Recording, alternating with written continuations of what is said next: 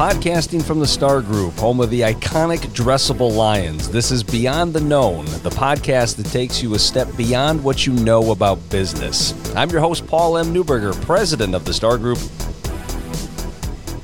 On today's episode of Beyond the Known, our guest is Ron Chandler, president of Summit Investment Management. Ron, wonderful to have you in the studio. Nice to be here, Paul. Yeah, so what's it like to be in Wisconsin now for a week after you're used to the beautiful San Diego weather? You might not believe this, but actually Sunday when I came in, it was warmer than it was in San Diego. The great myth is that people think Southern California is like being down in Florida, and honestly, it's not. The weather is more consistent, and so we get long stretches of days where the temperatures don't range very far from each other one day to the next, but it's never really hot and it's never really cold. So, it's okay, but I'm going to tell you, there's still nothing like a Wisconsin summer. Yeah, even a Wisconsin spring. I am certainly partial to that, that's for sure. But I have been told that the easiest job in all of humanity is to be a San Diego weather person. What's it going to be like today, Chuck? Nice. Back to you, Joe. Would be a nice gig to have. Anyway, wonderful to have you in Wisconsin. What a pleasant surprise it is to see you. Always good to spend some quality time with you, my brother. So let's talk a little bit about Summit Investment Management. So the financial services industry, one of the things that I've noticed about you for a while is you are crazy passionate about this field, which is it's hard not to get excited about something when you're around somebody as excited about it as you are. Where does your passion for financial services come from? Well, it started really at a young age. Back in the 60s, it was very important for somebody in the family to carry on the name. And so having two older sisters, when I was born, my grandfather actually bought some shares of the company that he worked for me. At the time, it was called Warner Chilcott. And as I got older, he would take me downtown to the Fisher Building. I lived in Detroit. And he showed me how to read a ticker tape, and he would show me when my company went by, and he would show me we were making money or losing money. And so he started it with that, and I always paid attention to the markets. I paid attention. I would, when I could read, I started reading the investor letters and, paying attention to those things.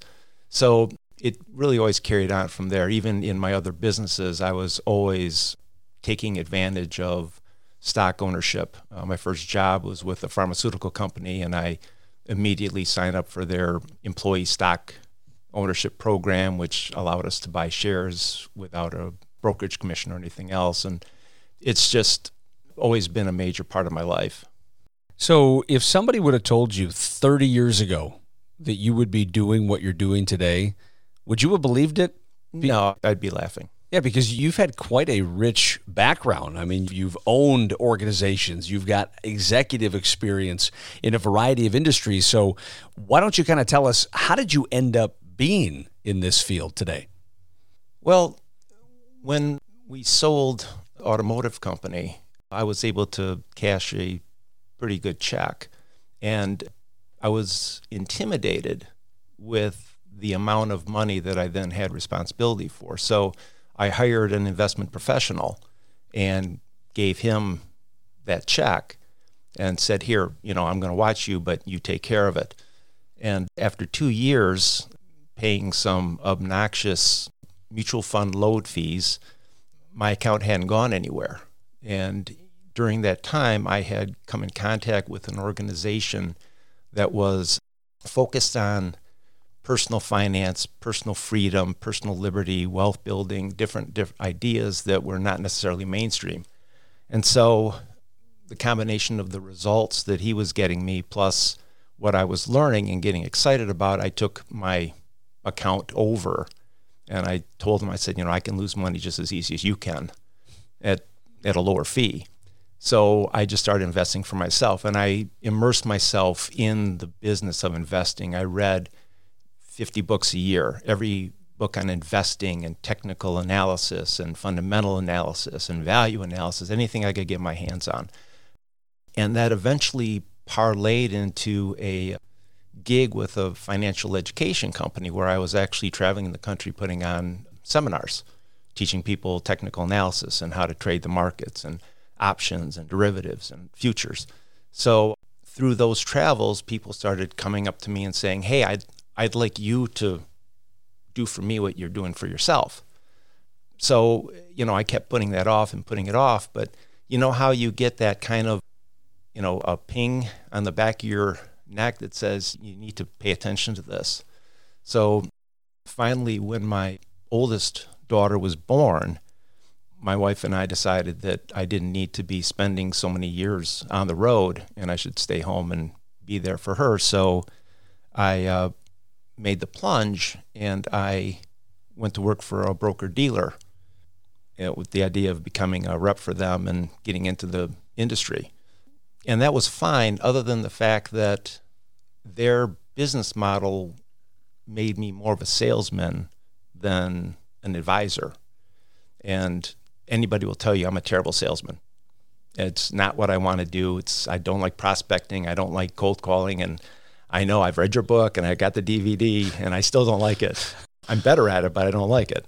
So after about 3 years, we parted ways. And at that time, somebody that I was well connected with said, hey, Summit Investment Management's for sale. Would you like to check it out? And so we did. And then in partnership with a couple of other people, we bought it. And that's how we got here. The difference between Summit and what I was doing before is that Summit is 100% independent. So we don't answer to Charles Schwab. We don't answer to Edward Jones. We don't answer to Raymond James. We answer to our clients. So we can do anything and everything to the benefit of our clients.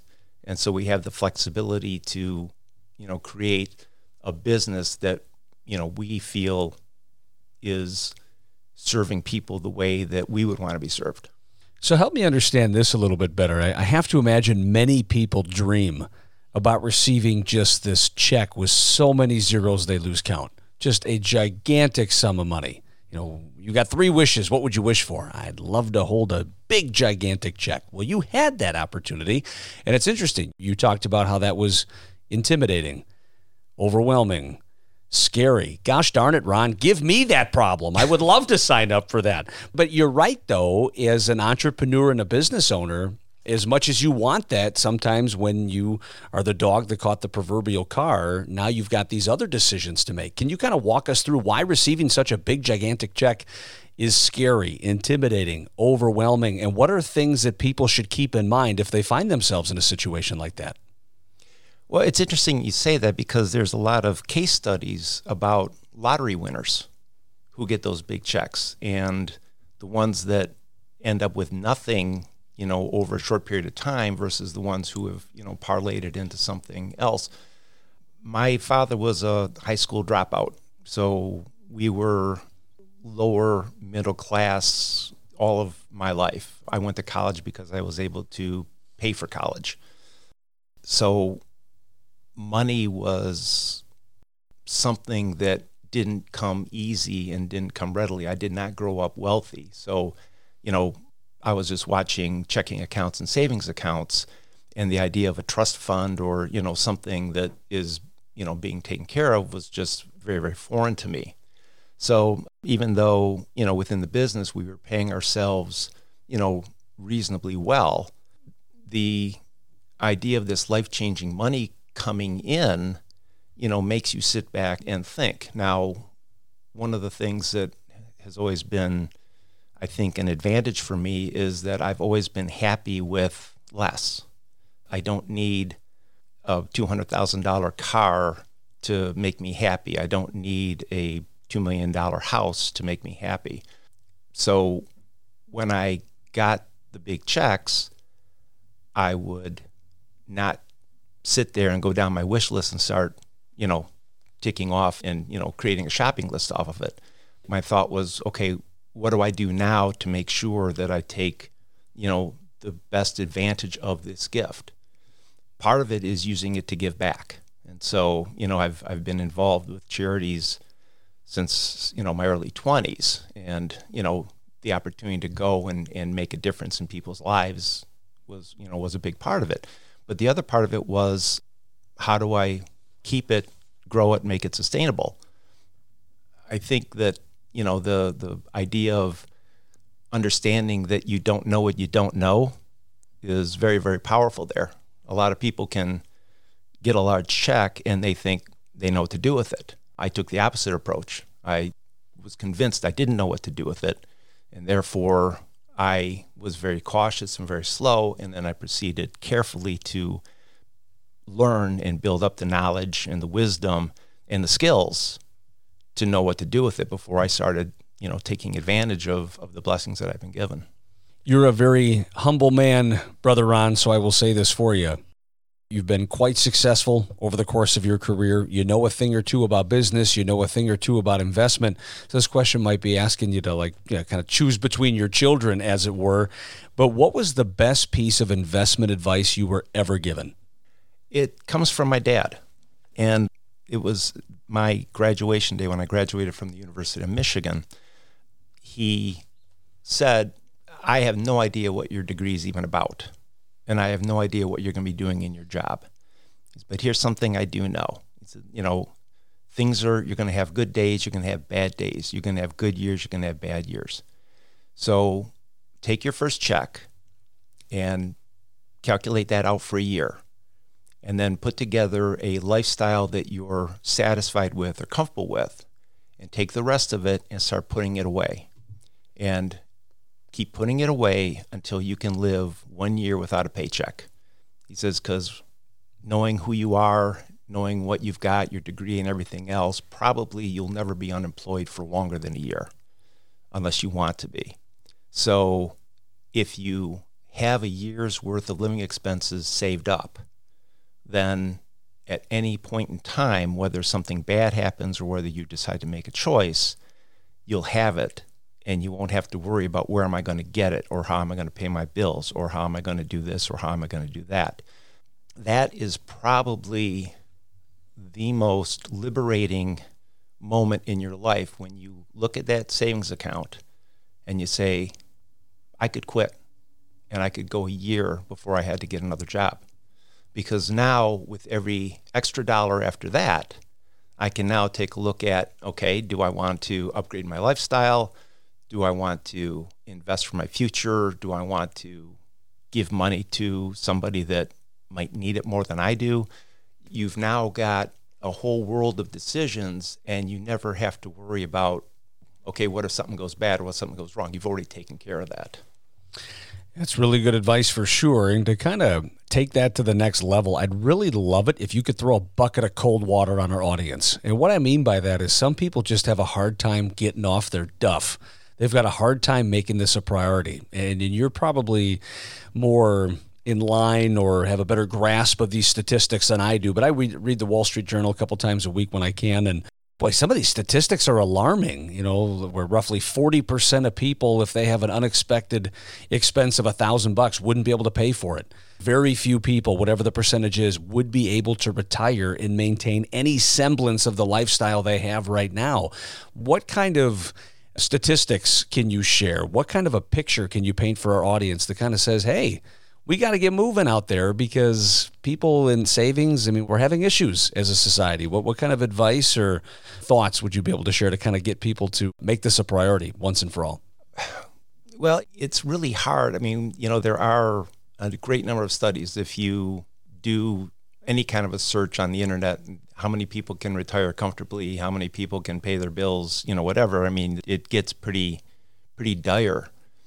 The biggest, piece of advice I can give people is to understand that regardless of anybody's spoken word, nobody cares about you and your well-being more than you're going to.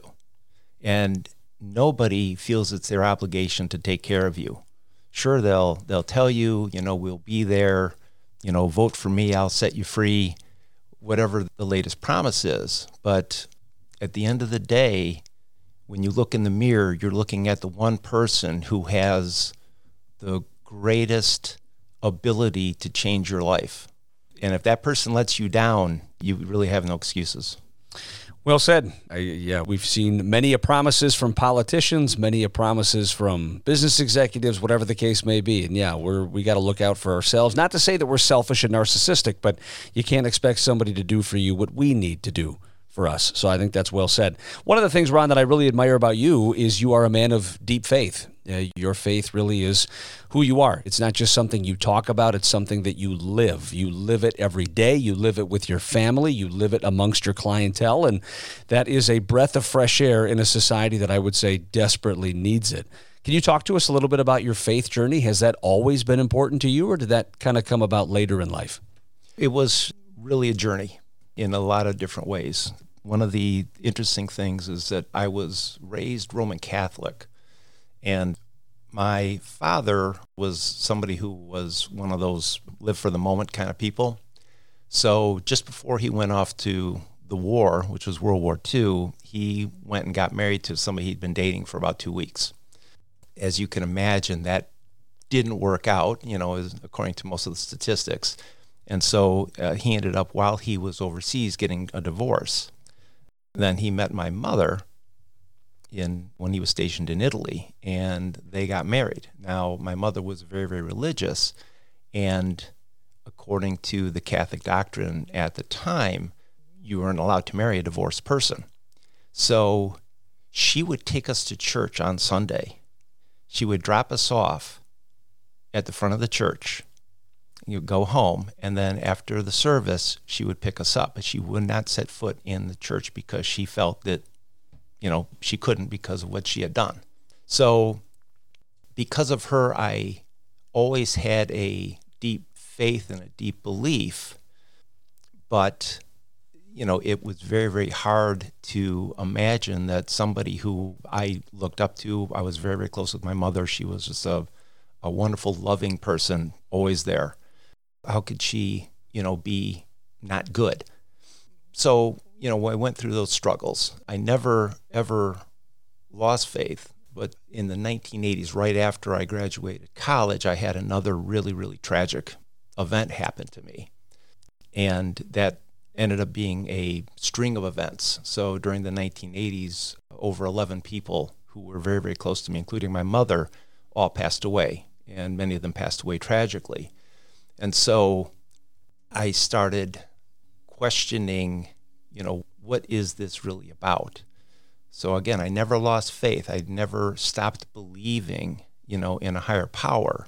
And in fact, those deaths actually strengthened my desire to believe in that, I would someday be reunited with all these people that I love so dearly. But there was always something that was lacking.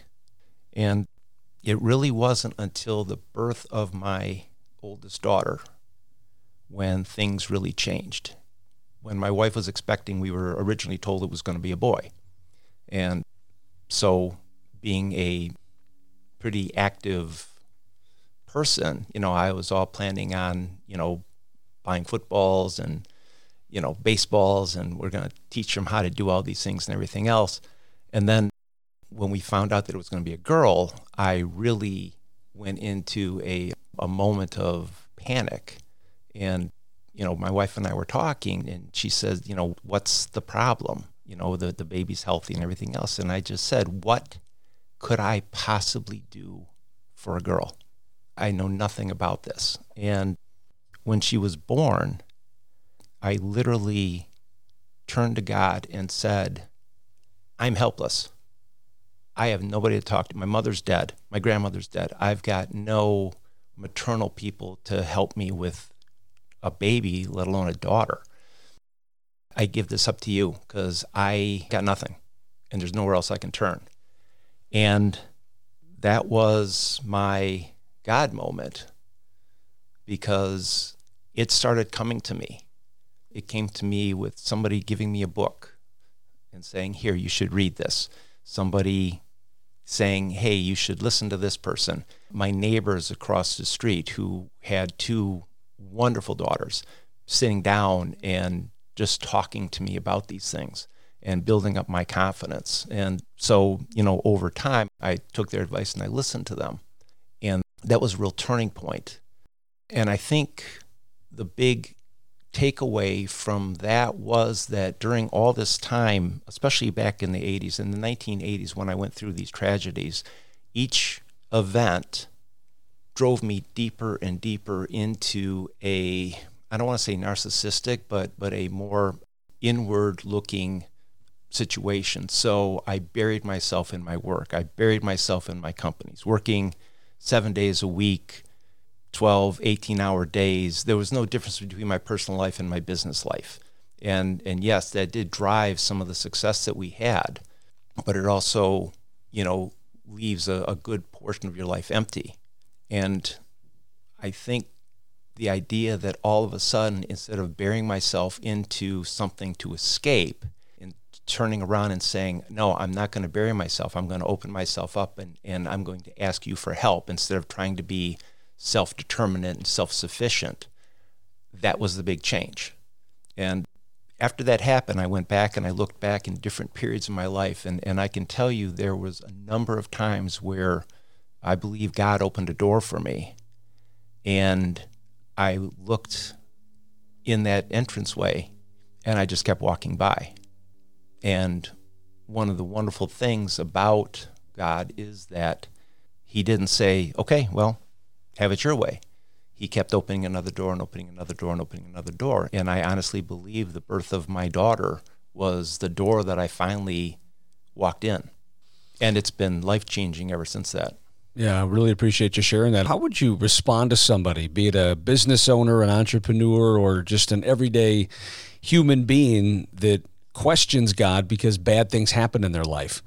I mean, you look back at your life, the loss of all of those people in a short amount of time. Boy, so some people never recover from that. Some people have professional devastation, personal devastation. I think it's one thing to say you believe. It's one thing to talk to God, pray to God when things are going well.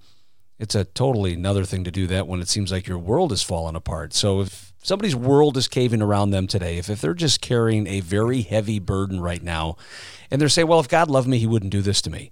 If there was a God, why is he allowing all this pain to happen in my life? How would you respond to somebody that said those types of things? Well, there's a couple things. First of all, I would say read the Old Testament, and you'll see these things happening all the time. And it's not the event that happens, it's how we react to them. And, God doesn't sit there and say, boy, you know what, today I think I'm going to make Paul Newberger's life miserable. But Paul, what he is saying is, if I make Paul Newberger's life miserable, I hope Paul comes to me. And so I recommend every morning getting up and just going down a thank you list. Because even in the worst of times, even in business bankruptcies, even in the death of a loved one, you still have things that you can be thankful for. And when you start putting that list together, you start realizing that you're not alone, that you're still being loved, you're still being cared for. And these events are opportunities for you to be comforted. How does your faith dictate how you interact with your clients? I know there's not like a spiritual run, and then when you walk into the office, you punch the clock and you put on your secular hat, and then vice versa when you leave the office. I know it's who you are. It's a part of your fabric, and that's part of the reason why people love you as much as they do. But how does your belief in God and your faith, how does that guide your day-to-day interactions with your clients? Well, first and foremost, I truly believe that my purpose is in the service to these people. So when I meet a new client, when I meet a new prospect, I don't look at them as what's in this for me? How much money am I going to get out of this? The first thing I do is I recognize that regardless of their warts, regardless of their views, regardless of where they're coming from, in the eyes of Jesus, they are perfect. And that's why he died for them. And so I need to look at them the same way. And I really approach it as, how can I help you? How can I serve you? How can I make you feel better?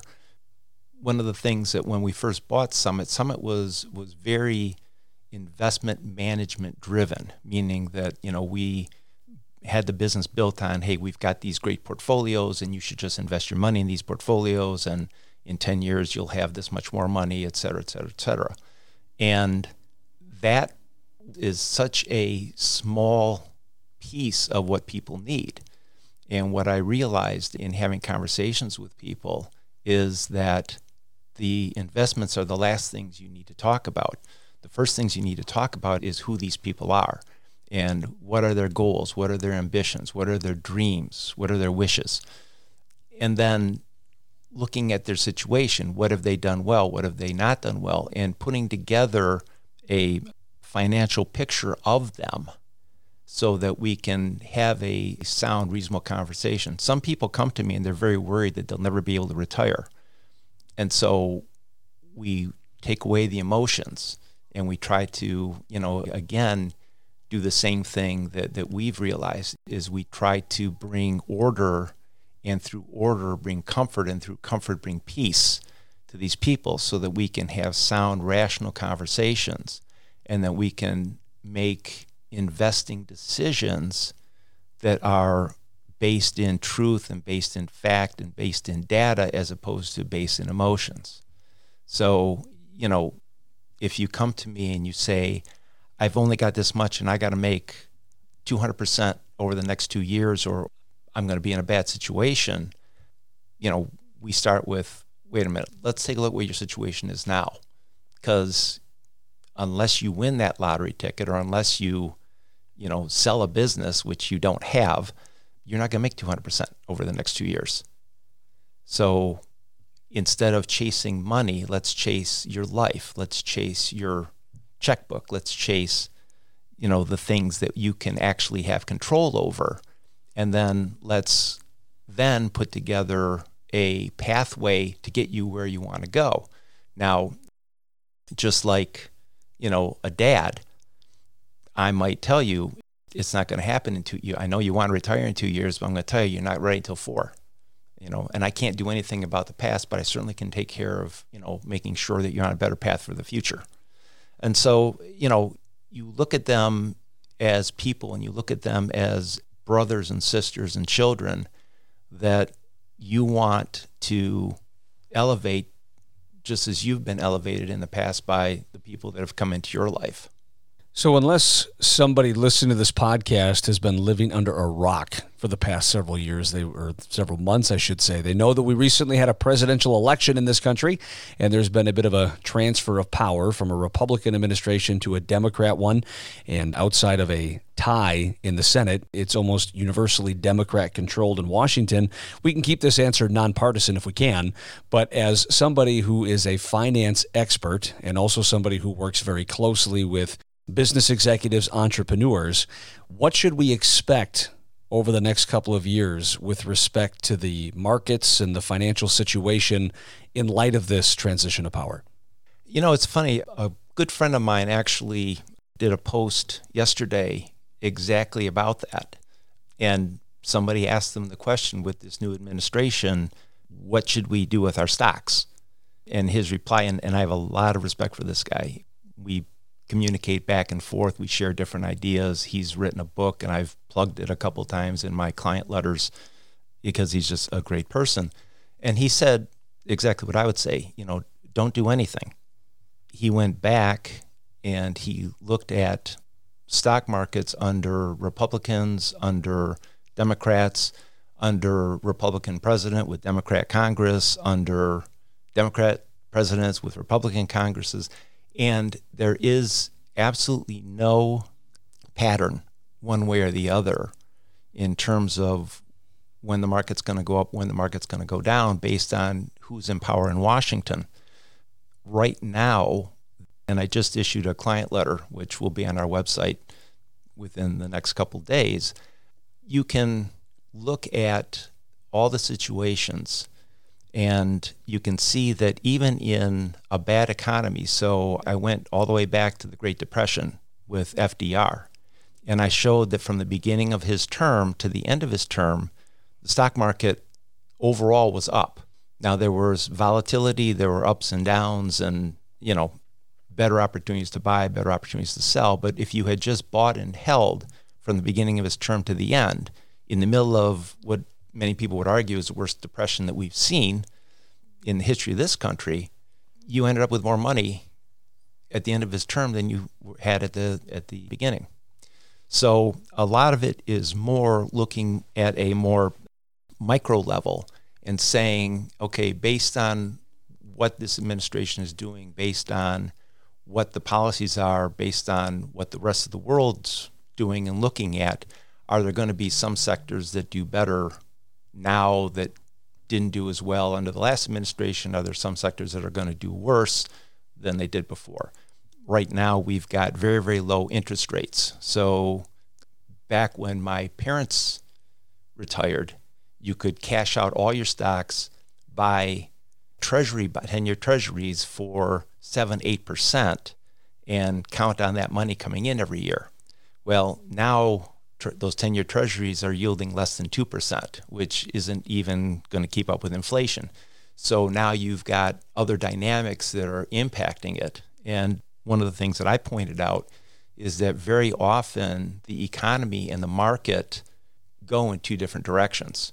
So we can have a very, very flat economy with very low growth, and we can have a booming stock market just because even in a bad economy, people are still making money. People are still getting raises. People are still creating businesses. People are still selling their businesses. And once they get those checks, the money's got to go somewhere. So it's either going to go to discretionary spending where, I'm going to go and I'm going to get a new car, I'm going to buy a new house, I'm going to, do something, or it's going to go into savings and investment. And so what we try to do is we try to identify where is the money best likely to be treated because, over history, regardless of administration, regardless of wars, regardless of famine, regardless of anything else, money always flows to the area where it's treated the best. And if you can identify those areas, then you're going to be, okay. This is a rather long list, Ron Chandler, but there's a number of things that I admire about you. And right at the top of the list is the priority that you put on community service. Not just donating to nonprofits, but being involved, volunteering, serving on boards, whatever the case may be. And when you mentioned that a little bit earlier, it reminded me of a story that my pastor told me once, and he said that he learned philanthropy from his father, who also was a pastor. So money was never in overwhelming, abundant supply in this person's house, but they always made it a priority to donate. And what he said was every time his father brought home a paycheck, he would always allocate a certain percentage of that paycheck first to go to nonprofits. And whatever was left thereafter, that's what they spent as a family household. And I think a lot of times families, individuals today have that backwards. That doesn't mean right or wrong. It's just different. It's we're going to pay the groceries first. I'm going to pay the car bill first. I'm going to take care of my entertainment first. And then if I have any money left over, I'll invest it in nonprofits. Why is proactively making it a priority to support the community a good practice, whether you're awash in cash or barely making ends meet? Well, I think you kind of answered it, but you did it in a backhanded way. Everybody is going to do better if the entire community is doing better. So if we've got a portion of the community that is doing very, very well and a portion that's not, we're not going to end up with the best results. And this year, one of the things that really jumped out from this whole COVID pandemic reaction that we had was that we had a recovery that some people call it K-shape. I don't understand where the K comes from. But essentially, over this past year, if you had a job where you could work from home, work remotely, if you had a job that was deemed essential by the powers that be, you did okay, and in some cases you did very well. Companies like Amazon just completely, created, so much wealth for their shareholders just because of the amazing growth. Because now, instead of going shopping, people just got online and they, bought and bought and bought. And so, the delivery services where. Now, on the other hand, the small mom and pop shops who were not deemed essential, they went out of business. Living in California, I can tell you that two of my favorite restaurants, and they were just small, little burger places, they couldn't survive a year without revenue. They weren't able to operate, on enough scale with the takeout and delivery. And so, they closed up shop. So, we had the top, group over here that were either essential or could work from home. They, in a lot of cases, became wealthier than they were at the beginning of the year. And then you've got a whole other group of people who are really hurting. And so, our approach has been to take a look at, what we're doing and what we have and ask the first question, okay, who needs our help and who can we help? And so, we, over this past year, we gave more money to local food banks than we had in the past. We donated to the school so that kids could get Chromebooks so that they could do the online learning. We made donations that we thought would make a more immediate impact, on the community at large. Because, as I said, when everybody's doing better, the economy's doing better. And when the economy's doing better, then, we're all going to be in a much, better place. And it doesn't matter what you're doing and what your job is and what your paycheck is. When that check comes in, there's always going to be somebody who's not doing as well as you. And so the first question is, is there something I can do to help them? And what I have found is that when you are proactively doing that, it does come back to you, and it comes back to you in an amazing number of ways. Well, Ron, you asking the question, what can I do to help them? How can I help? Has paid dividends in your life personally and professionally. And I would say without any ambiguity or uncertainty, it has also paid dividends today. You have certainly helped our audience. I know, speaking for myself, I always learn something new when I'm talking to you, but we really do appreciate your sharing your expertise with us, your wisdom with us. Thank you for inspiring us on a variety of levels, and keep doing the good work that you're doing, my friend, because you are touching a lot of lives in the process. Ron Chandler, president of Summit Investment Management. It was a blessing to spend some time with you today, my friend. Oh, thank you. It was a pleasure, and thank you for the invitation. I really enjoyed it.